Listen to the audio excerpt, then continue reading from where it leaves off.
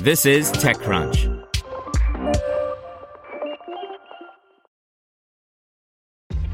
This episode is brought to you by ShipStation.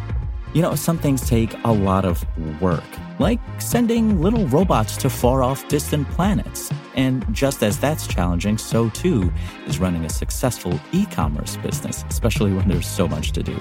So I want to introduce you all to ShipStation.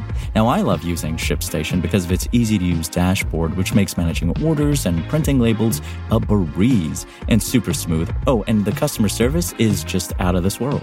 It's exactly what you need to help grow your business. Sign up for your free 60-day trial at shipstation.com/technews. That's shipstation.com/technews. Decade in Review: Trends in Seed and Early Stage Funding by Janae Tier.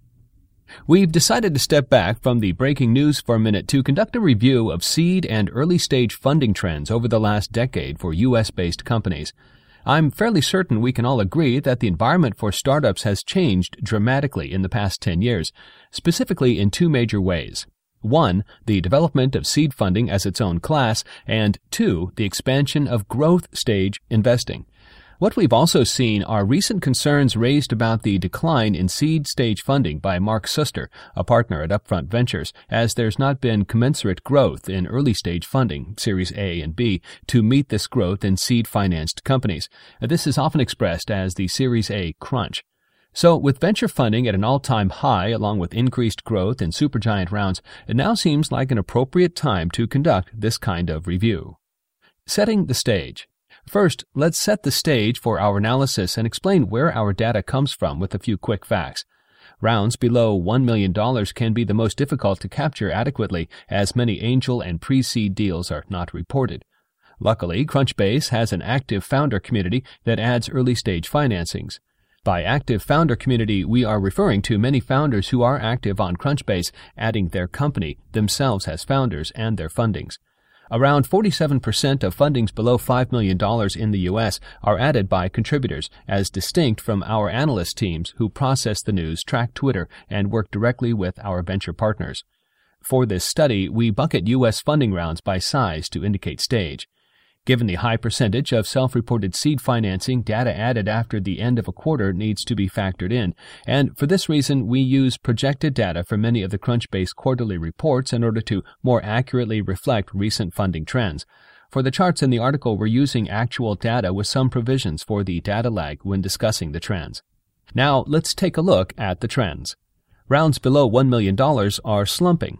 Since 2014, we've seen mostly double-digit declines in less than $1 million rounds each year, a strong pivot from 2008 to 2014 when we saw double-digit growth. In 2018, seed funding counts and amounts below $1 million were down from 2015 at 41% and 35%, respectively. Given that data at this stage can be added long after the round took place, we assess there could be a 20 percentage point relative increase in 2018 compared to 2017. If we factor this in, 2018 seed funding counts and amounts below $1 million are down from 2015 at 30% and 23%, respectively. In other words, seed below $1 million are closer to 2012 and 2017 levels. $1 million to $5 million rounds are flattening. Round from $1 million to $5 million also experienced growth from 2008 through 2015, more than threefold for counts and close to threefold for amounts. Upward growth stalled from 2015. However, we do not see a substantial downward trend in the last 3 years. Dollars invested are stable at $7.5 billion from 2015 through 2017. Counts and amounts are down in 2018 from the 2015 height by 12% for deal count and 6% for amounts. At Crunchbase, we're always cautious about reporting downward trends for the most recent year or quarter, as data does flow in after the close of the most recent time period. If the trend is over a greater time period, that is a stronger signal for change in the market. Based on data continuing to be added after the end of a year for the previous year, we assess around 10 percentage points increase relative to 2017. This could make 2018 roughly equivalent to 2017 on rounds and slightly up on amounts. Seed funds take bigger stakes. Why is seed flattening? Seed investors report putting more dollars into fewer deals, or as they raise more substantial subsequent funds, they're putting more dollars into the same number of transactions. Seed funds need to get enough equity for a meaningful stake should a startup survive to raise subsequent rounds. Seed funds are investing in fewer startups for more equity. Larger venture funds taking a less active role in seed. Upfront Ventures' Suster, referenced earlier, also talks about larger venture firms becoming less active in seed, as investing at the seed stage can limit their ability down the road to invest in competitive startups who emerge as growing contenders in a specific sector. The growth of more substantial funds in venture allows firms to see deals mature before investing, perhaps paying more to get the equity they want, and allowing startups not growing as quickly to fail or get acquired. As Fred Wilson from Union Square Ventures notes, in the first 5 years of this decade, we saw the seed portion of the market explode. In the last 5 years of this decade, we saw the growth portion of the market explode. But over those last 10 years, the middle part, the traditional venture capital market, has not changed much.